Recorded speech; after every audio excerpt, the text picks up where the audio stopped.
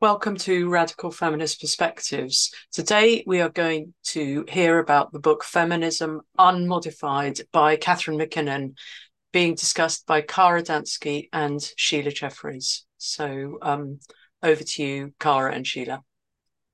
Thanks very much, Joe. And this is a very important book, so I'm very pleased that I'm able to talk about it with Cara today. Can we have my first photograph up, please? Right, now this is what Catharine MacKinnon looked like in the decades over which I knew her and met her occasionally. And she usually wore suits, flat shoes, trouser suits, flat shoes. And it seems, though, that she has changed recently. Could we have the next photograph, please, Joe? So this is a photograph from 2013 at the launch of the film Lovelace, which is about the porn actor Linda Lovelace. And she's completely feminized in this one, which is showing large naked areas of body, a slight hint of cleavage. She will be depilated. She has got high-heeled shoes and so on. Quite extraordinary. I was just looking for a photograph of her online and I came across this and I was gobsmacked, quite honestly. I had no idea why she would suddenly look like this. Because, and keep this picture in mind as we go through this session, she is extremely gendered to the ground, as you might say here, even though in theory she's very critical of the concept of gender, for instance, in her work. Okay, so that's, I will just stay on it for a moment actually, let's take it off for a moment whilst I introduce who Catharine MacKinnon was. So, yeah, thank you. So, Catharine MacKinnon she's a renowned US feminist legal theorist. Her father was a congressman, a district attorney, and a judge. And she had something to live up to there. And she certainly did. She became famous in the 1970s for her work on sexual harassment in her book, Sexual Harassment of Working Women, in 1976. In that book, she provided a legal remedy for sexual harassment at work by characterizing it as sex discrimination, which was a recognized harm. In the 1980s, she developed a body of radical feminist legal theory, which was taken seriously in the mainstream world in a way that was very different, very difficult usually for radical feminists. And indeed, we didn't have another radical feminist legal theorist, anything like her. This theory was mostly created in speeches, and it's these that are gathered together in her second book, which is the one we're looking at today. Feminism Unmodified, Discourses on Life and Law, is from 1988.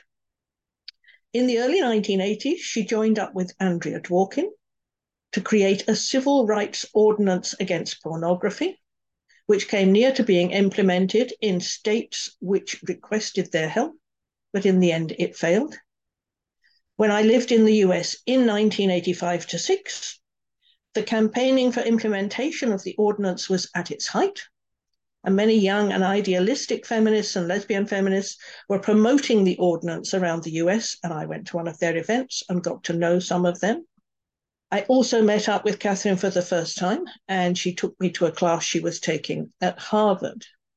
In subsequent years, she published more books and collections on pornography and sexual violence.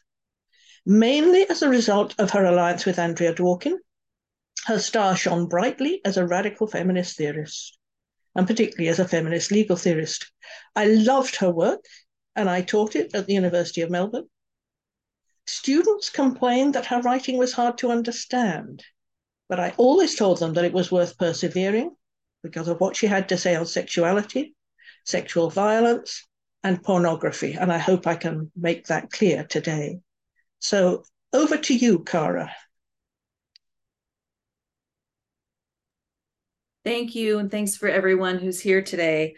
I want to say first that I completely sympathize with Sheila's students who complained that MacKinnon is hard to understand, because she is.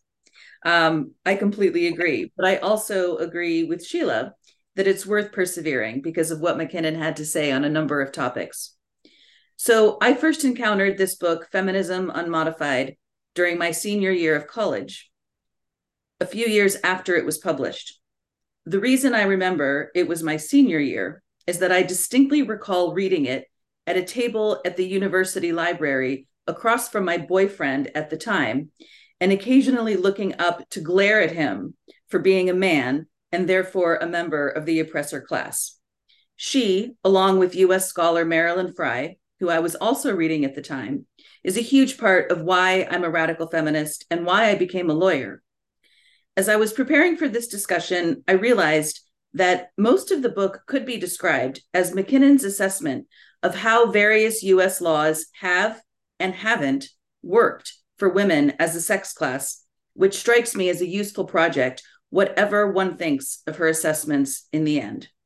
So back to you, Sheila, I think to talk about her use of the word gender. Yes, thank you, Cara. Now, her use of the word gender is, it's very important to look at it, even though I think it's quite difficult to understand exactly what she means by it. It's quite confusing. It's important to look at because at the end, we'll talk about what her response is in relation to gender identity. So at the time that she wrote the book, in 1988, the term gender was not widely used in the UK feminism or in activist feminism in general. We tended to use the word sex and not gender. And we used to use the term sex roles for those forms of behavior that were forced upon women on the basis of their sex, but were not based in biology. So generally, it meant one of two things. Either those sex roles that were constructed behaviors, or, and many academic feminists used it this way, it meant the relations of power between men and women, as in gender violence, gender studies, and so on, in theory, meant the relations of power between men and women. But it was already a confusing term at that time, and I think it always has been. It's particularly so, for instance, for UN work in countries where it did not occur in the languages of those countries. And sometimes even those who were called gender trainers didn't necessarily know what was meant by it in those countries where they were training the military and so on. And certainly I think the soldiers who were being trained by UN trainers had no idea what gender meant. So it was a confusing term, and it has been suggested that one of the main reasons it was adopted is that it's euphemistic. There's no need to refer to men and women or sexism or misogyny or any of those things. You can just call it all something called gender. She doesn't, in this book, define what she means by gender, MacKinnon. And I think it may be because it's a series of speeches, so she doesn't need to define it. But I'll give a couple of examples of her usage to show how puzzling it is, and we can try and think about what really does she mean here. Can we have the next slide, Joe?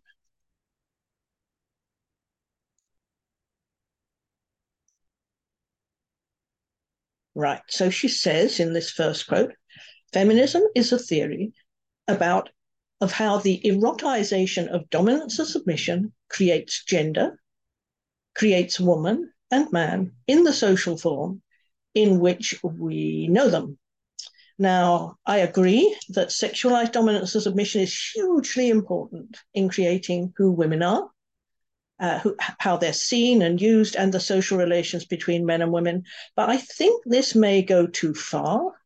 I think there is more to what a woman is than her sexual use, such as her ability to reproduce, for instance, which is, of course, controlled under male domination by men.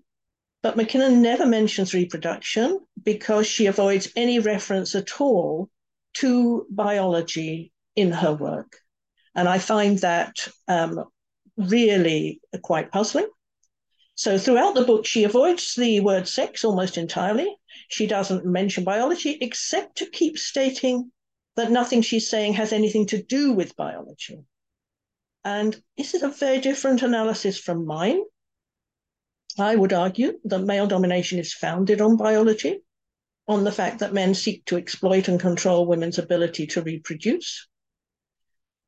So, and also I wonder how male domination knows how to treat women as women, how it recognizes women, if biology has nothing to do with it, as she seems to believe. And then there's another statement here. She says gender here is a matter of dominance, not difference. Now, that makes sense to me. She says sometimes people ask me, does that mean you think there's no difference between men and women? The only way I know how to answer that is, of course, there is. The difference is that men have power and women do not. So I understand the difference between dominance and difference. Difference means a difference between men and women, which is often interpreted as biological. Women are supposed to behave in certain ways because of a difference between them. And she says gender is a matter of dominance, which is men rule and women are subordinate, which is fair enough. And indeed, I agree with her that gender is a hierarchy in the sense that there is a hierarchy between men and women. But there is a crucial difference between men and women, which is what I've just been explaining, which is biological. I don't think women are limited by their biology, but that men base their oppression on women on the need to control and use women biologically. So let's go on to another strange comment about gender. Joe, can we go to another slide?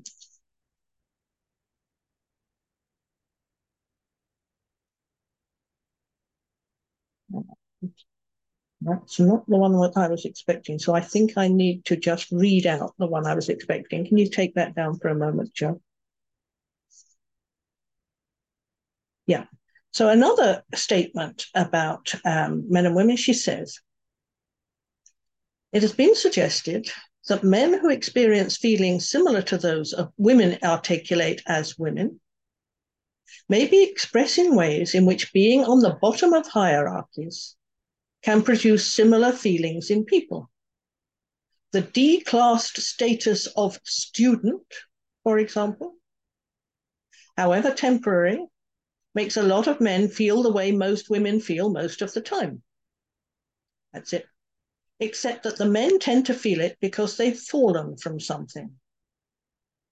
There is nothing like femininity to dignify one's indignity as one's identity.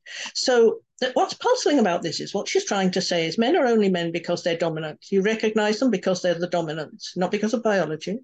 Women are only women because they're subordinates. You recognize them as subordinates, not because of their biology. So if men are put in a position of being subordinate, then they will feel like women because being a woman is feeling like you are subordinate. I think all of this is very questionable because, you know, as I would keep asking all the way along, how do you recognize what a woman is? How do you recognize the subordinates? Obviously, I would say you recognize them because they have female biology. But also, it's very puzzling because, you know, why is a student about feeling subordinate? It could be said that, you know, trivializes the situation of women feeling subordinate because they might be feeling like a student. They've fallen from something. Men, apparently, if they're going to be students, they've fallen from what? Dominance, presumably. Dominance because they were born with a penis and were treated as male all the way through. But we can't talk about biology. And because women don't fall from anything. Anyway, it's a very confusing quote.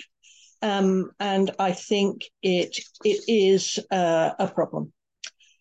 So her writing, can you take that one down, Joe? Her writing is often hard to make sense of because she's determined to downplay or ignore the biological difference between men and women. In the end, this means her work often doesn't make sense. And she seems to use gender sometimes in her work in different ways. What she does make clear is that biological sex is unimportant. But at the same time, she often talks about women as if she knows what a woman is, and that a woman is different from a man in terms of more than just who is up and who is down. So it is quite confusing. Okay, let's go on to Cara. Okay, thank you. Joe, could we have my slides? So I'm going to talk a little bit about her analysis of the laws that second wave feminists put into place intending to benefit women as a sex class, and her analysis as to whether or not they did. So her chapter on difference in dominance is mostly a critique of existing sex discrimination law, which she finds really lacking. I found this chapter to be extremely hard to understand, but mostly it's a critique of the idea that the law should treat women and men the same when we are the same, and differently when we are different. So it was then lawyer Ruth Bader Ginsburg who had succeeded in persuading the Supreme Court back in 1971 that women are people under the Constitution. And so I think that MacKinnon is largely right that between 1971 and the 80s, when she's writing, the federal judiciary did focus on a framework that treated women and men the same when we are the same, and differently when we're different. And I read in her discourse a critique of Ruth Bader Ginsburg's legal approach, though I could be wrong about that. But MacKinnon's key insight, I think, which I appreciate, comes at the end of the chapter, where she emphasizes that the case law on the topic of sex discrimination never gets around to naming the problems, which is the power and dominance of men as a sex class and the subordination of women as a sex class. Can we have the next slide, please? So this is what she says. Men are as different from women as women are from men, but socially, the sexes are not equally powerful. If gender, and here's another confusing use of the word gender. I think she means sex here, but I don't know. As Sheila said, it's very hard to understand. If gender is an inequality first, constructed as a socially relevant differentiation in order to keep that inequality in place, then sex inequality questions are questions of systematic dominance of male supremacy. So her frustration with the existing approach, which is still with us, to sex discrimination law is that its focus on sameness and difference ignores questions of power and domination. Her argument is that instead of focusing on sameness and difference, the law should focus on domination. Can we have the next slide, please? She says the difference approach is masculinist, although it can be expressed in a female voice. The dominance approach, in that it sees the inequalities of the social world from the standpoint of the subordination of women to men, is feminist. And I think this is an important insight. Part of what she's saying here is that the difference approach in the law, by focusing on women and men as same when we're the same and different when we're different, can be articulated and often is articulated by women. But actually approaching the law from the standpoint of domination is a feminist approach, and I appreciate that. So I think at the end, this is her key insight. Once no amount of difference justifies treating women as subhuman, eliminating that is what equality law is for. So in the end, she wants the law to name the problem explicitly, because she thinks that as long as sex discrimination law is framed as matters of sameness and difference, sex inequality will always remain. Can I have the next slide, please? So she ends the chapter by saying this. I say, give women equal power in social life. Let what we say matter. Then we will discourse on questions of morality. Take your foot off our necks. Then we will hear in what tongue women speak. So long as sex equality is limited by sex difference, whether you like it or don't like it, whether you value it or seek to negate it, whether you stake it out as a grounds for feminism or occupy it as the terrain of misogyny, women will be born, degraded, and die. We would settle for that equal protection of the laws under which one could be born, live, and die in a country where protection is not a dirty word and equality is not a special privilege. So I take her to mean throughout this chapter, whatever on earth she means by the word gender. She wants the law to be better about naming the problem, which is men as a class having dominance over women as a class. And I think she's right on that point. US law, for the most part, does not name the problem. So I appreciate her contributions on that.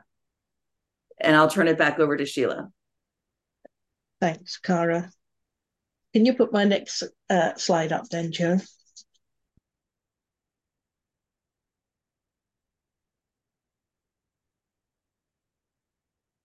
Perhaps the next one. That's it.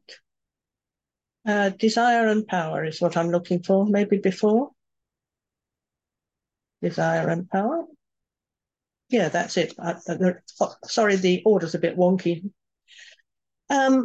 Okay, so what I find most exciting and I thought revolutionary about MacKinnon's analysis was what she had to say on sexuality. And this is sort of the foundation of her work on sexuality. She was speaking here at a conference on Marxism. Very many feminists, radical feminists at that time came from the left, came from Marxism. We were inspired to try and make an analysis of the situation of women by Marxist theory, but obviously the situation of women was extremely different.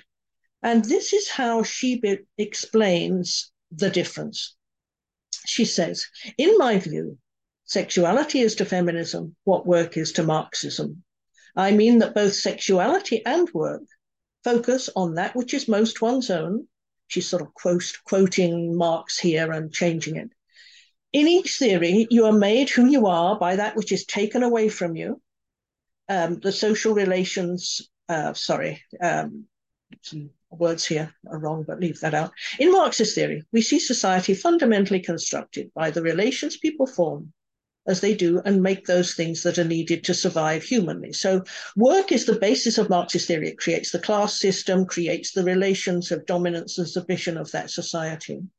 So she says that in feminism, it's sexuality which creates that difference, which helps to explain, of course, why sexuality is so crucially important under male domination and why women are actually shaped to look in their whole appearance and the whole way they're expected to behave to sexually excite men. For instance, in the costume that she was wearing in the second picture that we looked at today, she is there absolutely constructed by sexuality in her relations to the society.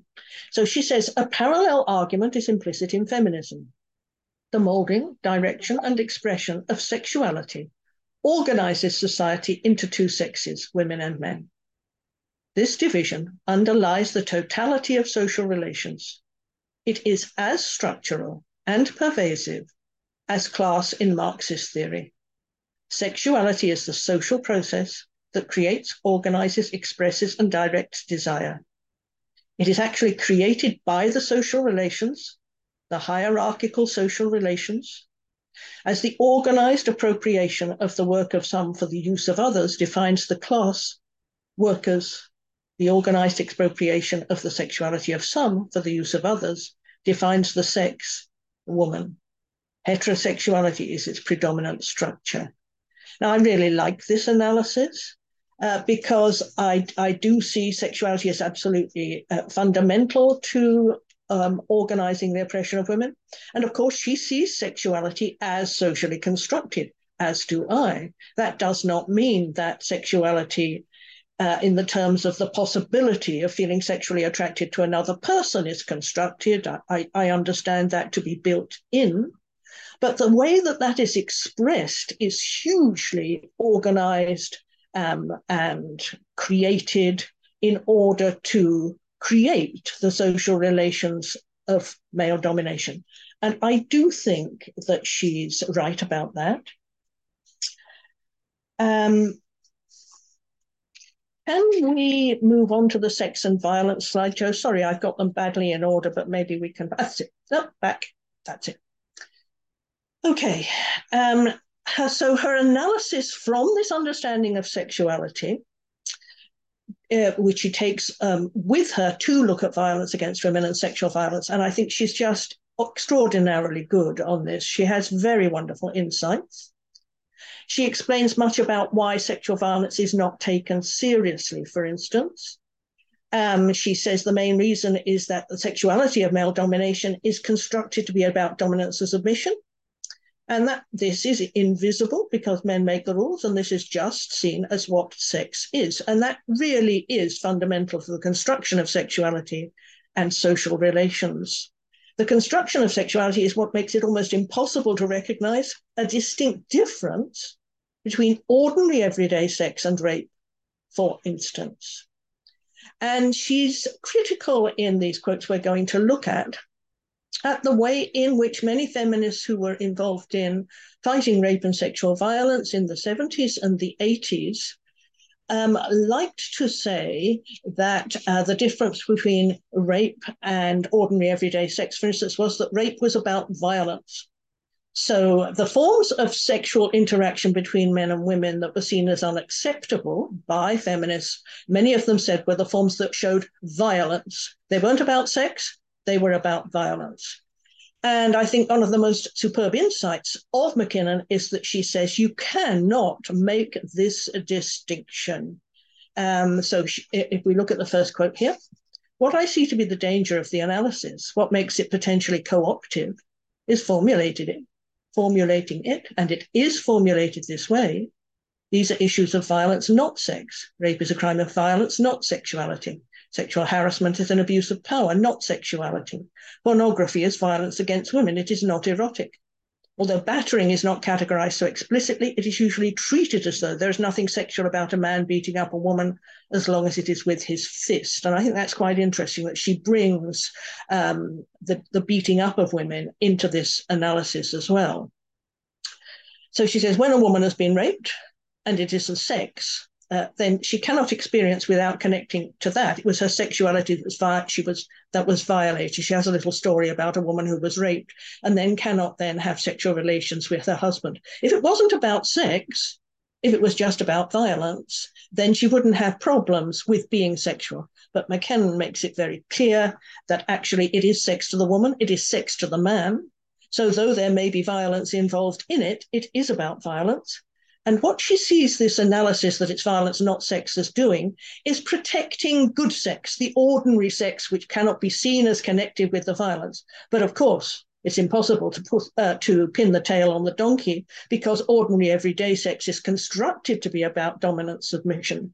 Anyway, I think that's particularly clear in her analysis of sexual harassment. And she says here, for instance, the way the analysis of sexual harassment is sometimes expressed now, and it bothers me, is that it's an abuse of power, not sexuality. That does not allow us to pursue whether sexuality, as socially constructed in our society through gender roles, is itself a power structure.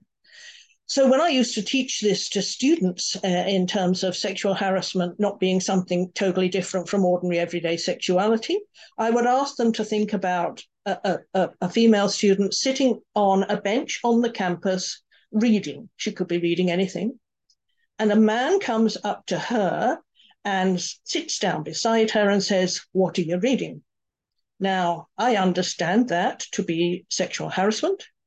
And I wanted the students to understand it to be sexual harassment as well, because he assumes that he has the right to interrupt her. He assumes because of his power, the power relation, that he has the right to sit down next to her. And sexual initiation by men, not by women, is an ordinary part of the expression of dominance and submission in sexuality under male domination. It's so normal, nobody thinks that it's strange. But of course, why does any man have the right to go up to any woman and interrupt her at all? And then I would sort of ask for a hands up from my students. Do they now see this as sexual harassment, or do they see it as sexual initiation? Most of them would say, yes, they now understood this as sexual harassment and they were furious about it. But some would still see it as sexual initiation. So she explains that this form of behavior, and indeed all forms of sexual advances by men,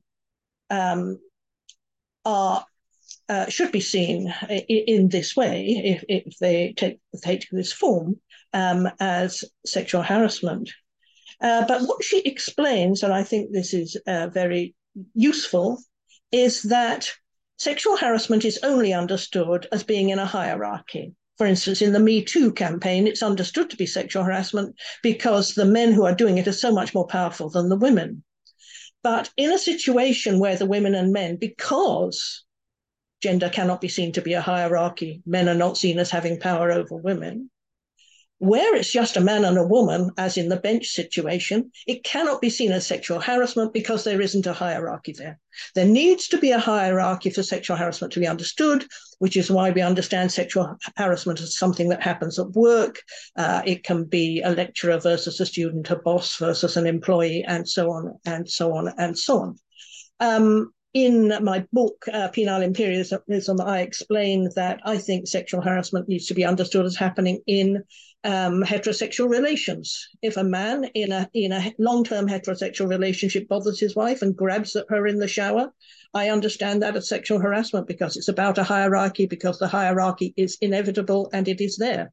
The man has the right. Otherwise, he wouldn't have the right to be demanding sex and so on. But sexual harassment of a husband to a wife simply wouldn't be understood. So I think this is a marvelous part of her analysis. Could we have the next slide, Jo? So just a couple of extra points here. She says, I think we lie to women when we call it not power, when a woman is come on to by a man who is not her employer, not her teacher. So that's really just summing up what I have to say, what I've been saying. And then she says, it seems to me that we haven't talked very much about gender as a hierarchy, as a division of power, in the way that's expressed and acted out primarily, I think, sexually. And this goes throughout the society, throughout relations, certainly in marriage and all heterosexual relations and so on. So the hierarchy is always there, and that affects the way we're able to see what happens in those relationships. Now, I was going to talk a little bit about the pornography ordinance, but I think what I will do is go over to Cara because I know she has quite a bit to say here, and I might come back to it in the end if we have time. Cara. Thank you. So I am going to address two very specific legal constructs that she takes on. One has to do with privacy versus equality in the context of U.S. abortion law, and the other has to do with the legal application of sexual harassment law. But before I do that, I just want to say, as to what Sheila was talking about, this articulation that MacKinnon had, really critiquing and criticizing the argument put forth by many feminists that rape is about violence, not sex. And Catharine MacKinnon just flips that and says, well, that's absurd. Of course, rape is about sex, and we cannot ignore the sexual hierarchy. That really changed my life, because growing up in the 70s and 80s, I was always taught that rape is a crime of violence, not sex, which was the prevailing narrative. And MacKinnon just flips that right around and says it's really dangerous to avoid naming it as a problem of sex. And I really appreciated her analysis on that. So I'll talk a little bit about U.S. abortion law and Roe v. Wade, but I also think I'll skip a little bit because, of course, we no longer have Roe v. Wade. And then I can come back to it if we need to, but I want to be mindful of time.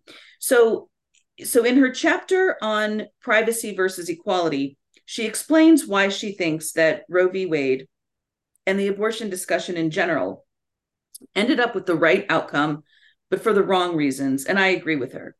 So it's worth noting that Roe v. Wade was decided by 7 male judges with 2 judges in dissent. And at the end of the day, its reasoning balanced the state's interest in protecting fetal life, which it did not even really question, against a doctor's interest in treating a patient. If you read the decision carefully, you can see that women, although were mentioned in the decision, were not the primary concern of the male judges who eventually issued the decision. So getting back to MacKinnon's analysis, her main arguments are that abortion is inextricable from sexuality and that the Roe v. Wade decision should have centered on women's right to equality as opposed to privacy, which is what the decision centered on. Could I have the slide that starts with page 93? I'm not sure where we are in that. Yeah.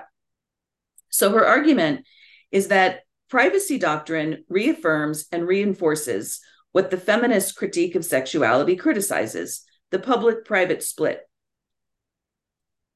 So the crux of the matter is this. In Roe v. Wade, the Supreme Court grounded the right to abortion in privacy. The problem with that is that it allows us to ignore the very real social problem of male domination of women through the use of sex. Next slide, please. She sums it up, I think, quite nicely in saying liberals have supported the availability of the abortion choice as if the woman just happened on a fetus. Of course, women don't just happen on the fetus. Setting aside questions about pregnancy via parthenogenesis or IVF, which are beyond the scope of this discussion, women largely become pregnant after men ejaculate in them and the resulting sperm fertilizes an egg. Pregnancy, in other words, does not, for the most part, happen outside of heterosexual sex. So in this chapter, she includes some traditional radical feminist analysis of the conditions under which women agree to sex with men, including women's reluctance to interrupt sex, to say, insert a diaphragm, or horror of horrors, as she says, to express a lack of desire. But she does not, in this chapter, consider the conditions under which women find themselves in bed with men in the first place, by which I mean compulsory heterosexuality, a situation she does not even mention in the chapter, which I think is a huge oversight on her part.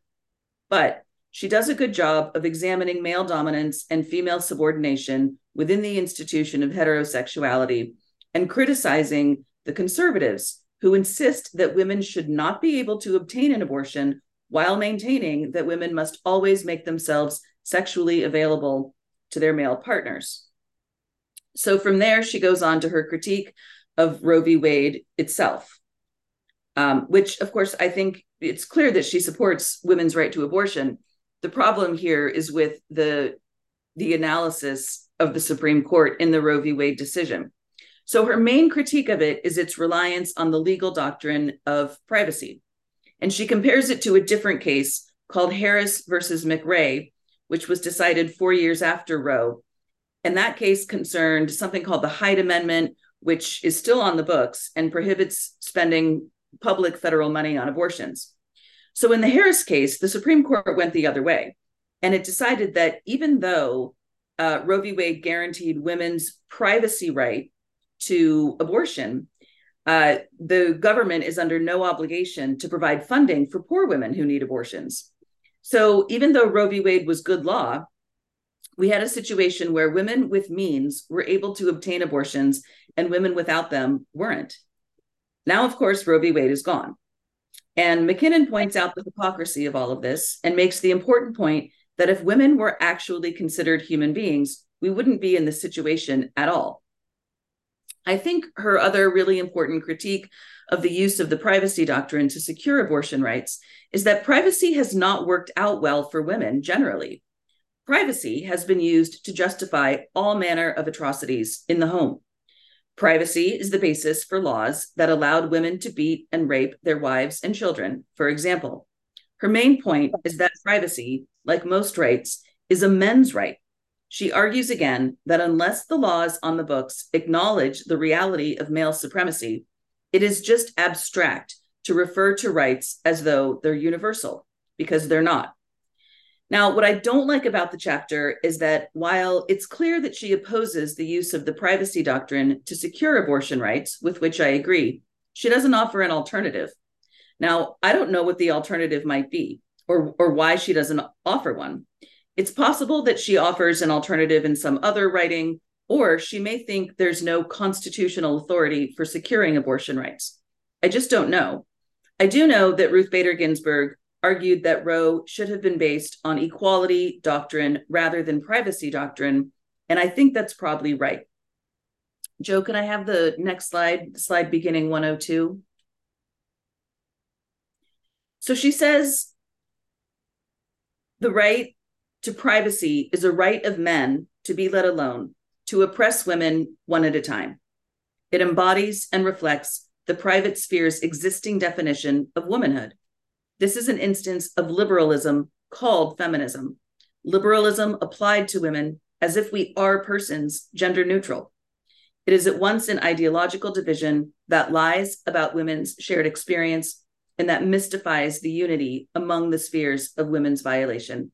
It's a very material division that keeps the private beyond public redress and depoliticizes women's subjection within it. It keeps some men out of the bedrooms of other men. And I think that last sentence is a really key insight. By this, of course, she means that the privacy doctrine keeps male government officials out of the bedrooms of men who subjugate women in the home. And I really appreciate that insight in her analysis of abortion. Okay, so just moving on to sexual harassment. So this is a good news chapter, at least in her view. She basically makes the case in this chapter by claiming that laws against sexual harassment at work and in school have actually worked. I think she thinks that these laws are some of the few that have actually worked for women as a class. It begins by noting that sexual harassment, or men's exploitation of women for dominance and gain, has always existed, and that having laws against it, framed according to women's actual experience, is progress. Sheila mentioned her extraordinary work in actually establishing laws against sexual harassment in the first place. Can I have the slide beginning 103? So sexual harassment laws meant that for the first time, women were able to say out loud that a man injured her in the workplace or in the educational system and actually have someone do something about it. So she says, sexual harassment, the event, was not invented by feminists. The perpetrators did that with no help from us. Sexual harassment, the legal claim, the idea that the law should see it the way the victims see it, is definitely a feminist invention. Feminists first took women's experience seriously enough to uncover this problem and conceptualize it and pursue it legally. So in a sense, what she's saying is that laws prohibiting sexual harassment is a feminist victory. She also makes the valid point that in social systems where sexual harassment is illegal, it has also become much less socially acceptable. I think this is a bit contentious. I think there's an argument to be made that sexual harassment in work and in school has become a lot less socially acceptable than it was back in the 70s. I don't know if that's empirically true, but it certainly seems to me that there's been progress in this area. So she explains a few of the ways that men have attempted to escape responsibility for the harms their harassment of women causes. Apparently, men were arguing back then that men are simply biologically driven to harass women. Men actually tried to advance that as a defense in sexual harassment cases, that it was their biology that drove them to harass women at work. But according to her, the courts rejected that argument, which is good. It made me laugh when I was reading about that. She also describes several cases where women have lost sexual harassment cases because of what she calls sexual credibility. That is, how much credibility a woman has depending on her own sexual conduct. For example, can a man sexually harass a woman if she's previously had consensual intercourse with him? Can a man legally sexually harass a woman if she's previously had consensual intercourse with another man in the same workplace? So I'm skipping ahead a bit because I know we're running short on time, but I think she paid very close attention to sexual harassment cases that were going on in the courts. And she has a lot of really important insight into what goes on in these cases. And one theme that runs throughout the chapter is the humiliation by women who bring such claims. Can I have the next slide? Yeah, so she says, how much sexual denigration will victims have to face to secure their right to be free from sexual denigration? A major part of the harm of sexual harassment is the public and private sexualization of a woman against her will. Forcing her to speak about her sexuality is a common part of this process, subjection to which leads women to seek relief through the courts. Victims who choose to complain know they will have to endure repeated verbalizations of the specific sexual abuse they complain about. They undertake this even though most experience it as an exacerbation of the original abuse. Next slide, please. For others, the necessity to repeat over and over the verbal insults, innuendos, and propositions to which they have been subjected leads them to decide that justice is not worth such indignity. But she ends on a positive note, and I'll just read this one. We can take the slide down. Women who want to resist their victimization with legal terms that imagine it is not inevitable can be given some chance, which is more than they had before. Law is not everything in this respect, but it is not nothing either. Perhaps the most important lesson is that the mountain can be moved. When we started, there was absolutely no judicial precedent for allowing a sex discrimination suit for sexual harassment. So again, even though the situation is not perfect for women in the workplace, at least in the context of improving women's lives in the law, using the law to prevent sexual harassment from happening and remedying it when it does happen, we've made some progress. And I think she does deserve a lot of credit for getting laws in place that do give women a remedy if they choose to seek it when they're sexually harassed at work or in education. I'll hand it back over to Sheila. Thanks, Cara. I agree. That work of hers was really, really important. As is her analysis, which allows us to extend sexual harassment to understand it to be husband and wife as well, although, of course, there's no obvious legal remedy for that. But that just shows the problem of the whole way sex is constructed and constructs the relations between men and women, that there are no legal remedies for things such as that. I might just very quickly go back to the pornography ordinance, which is, could you look at my slides, Joe, and go for the next one? Next one. Thank you. I won't spend long on this, but another very important thing she did was to work with Andrea Dworkin when they were requested to produce an ordinance against pornography. Pornography was seen then as a harm in a way, of course, it absolutely isn't now. It's now absolutely everywhere. There's, there was the internet, there was the industry of pornography. At this time, I think pornography could be seen in a way that it's impossible to see it now. So it was possible to think that there should be legal remedies. This was a civil rights ordinance, meaning that it wasn't about censorship. It wasn't about deciding what was obscene and not acceptable.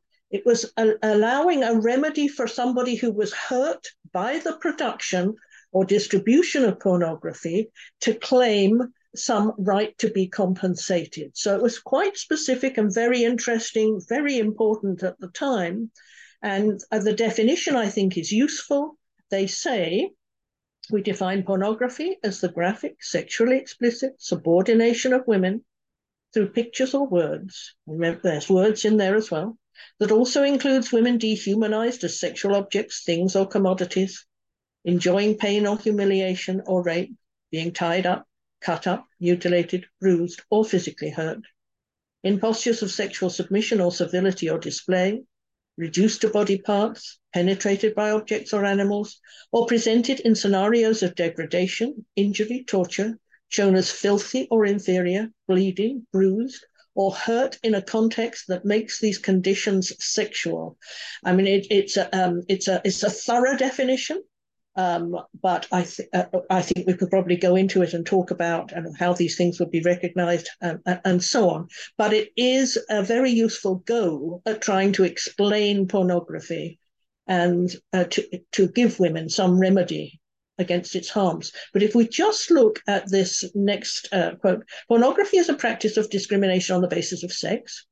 It is also sex discrimination because its victims, including men, are selected for victimization on the basis of their gender. But for their sex, they would not be so treated. I mean, it's interesting that sex and gender appear to be the same thing there, so that's very confusing anyway. But when I taught this and thought about this and used this ordinance in the classroom, I was worried about that because I don't think things are exactly the same for men. And this could imply that they are the same. Men are in a position of dominance before, because they're simply in the class of men, so they're in a different position in society before they're used sexually. I'm not for a moment suggesting that not huge harms are not done to men and boys when they're used in prostitution and pornography, for instance, but I don't think it's like women. I don't think anything is like the situation of women. And I think that goes for all the situations in which MacKinnon might actually say, like being taught in a classroom, for instance, or being in the situation of pornography. I don't think any of these things put men and boys into a situation that's exactly like women. Okay, that's all I want to say about that. And can we go back to my next slide, Joe? That. So we just want to talk at the end here about how she is on the gender identity debate. In 2014, I sent her the preface to my book, Gender Hurts, which is about transgenderism.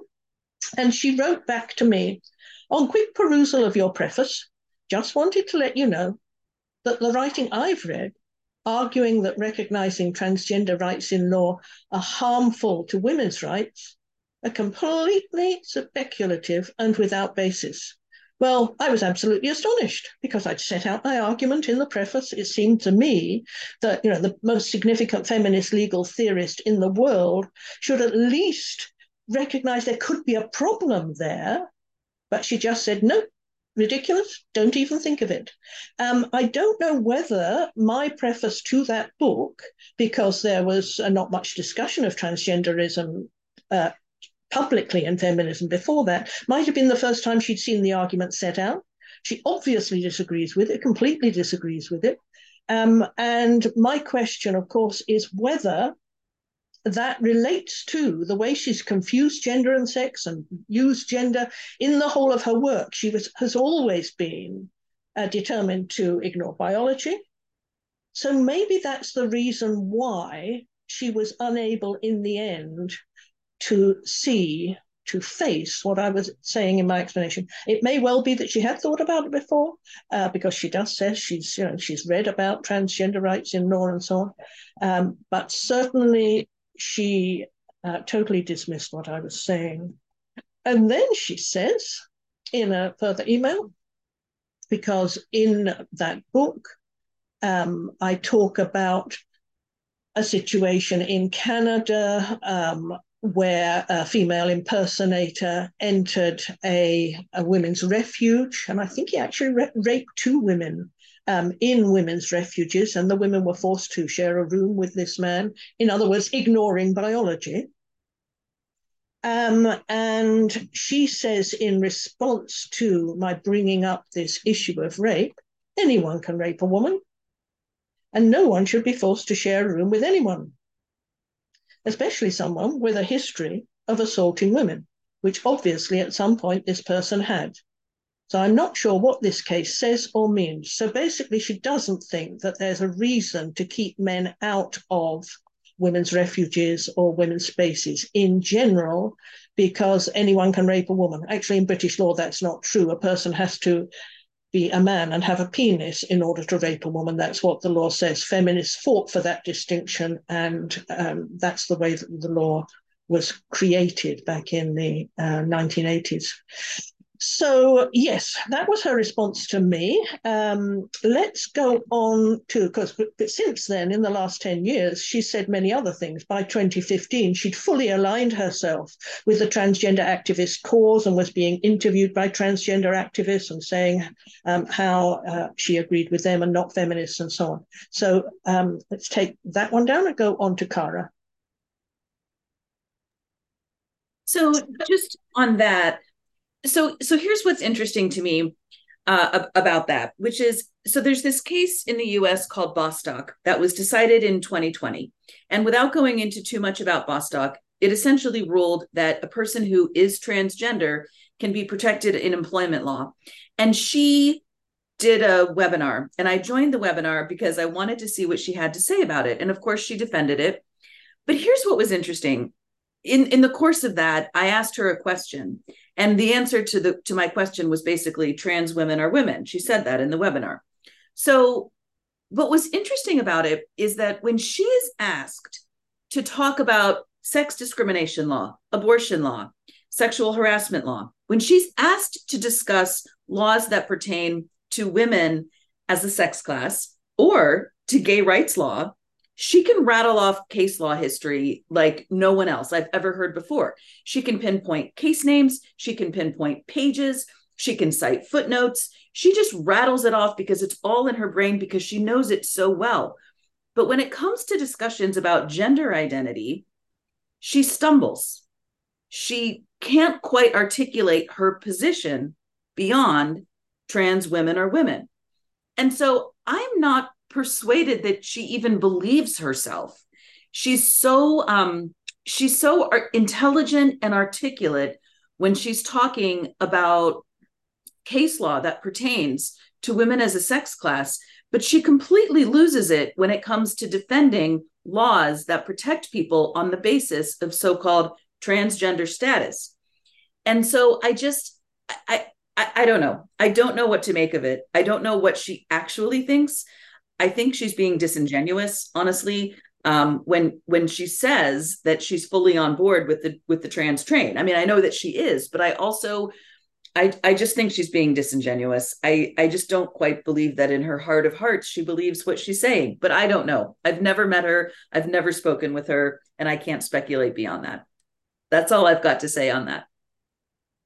Thanks, Cara.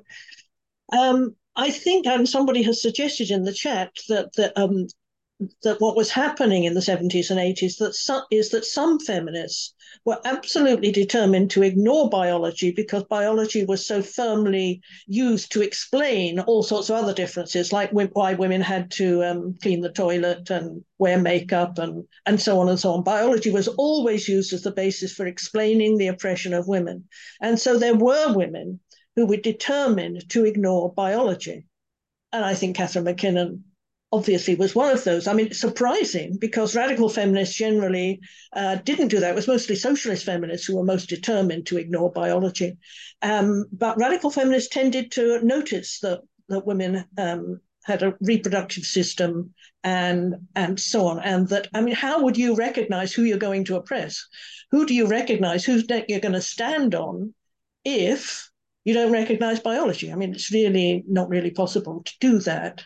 A man would have to tell you, I'm in the subordinate class, in order for you to know that he was somebody who was like a woman, and so on and so on. So it doesn't make sense to me. What's puzzling to me that I didn't actually recognize that at the time. I mean, it's only now that I'm starting to put things together and be able to understand why when the transgender problem was raised for her, she was unable to go back on what obviously had been deeply important for her throughout her theory, throughout her life. She'd not really ever defined gender or really tried to work out what it meant, but suddenly she felt that she needed to support this new cause. And indeed, in the last 10 years, she's made extraordinary statements about, some of her best friends are transgender activists, and they're much better feminists than a lot of the feminists she knows. So she's really gone sort of fully on board with all of this. Okay, I think we're nearly at the end of this. Any other things you're wanting to say about this, Cara? About the whole thing?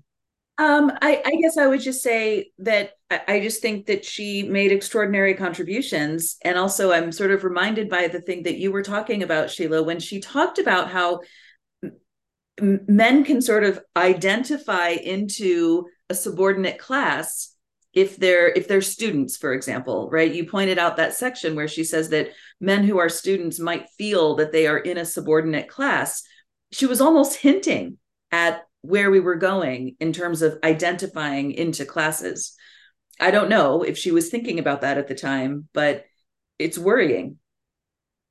Yes, I think it is. When you go back, you can see where it came from. And yet, until I sent her the preference to gender hurts, I thought she was absolutely amazing. And I've used her often in my writing because of her analysis of the crucial importance of sexuality and how there is no pure sexuality under male domination that is not potentially at one end of a spectrum of sexual violence, because the very idea of what sex is under male domination is created through male dominance and women's subordination.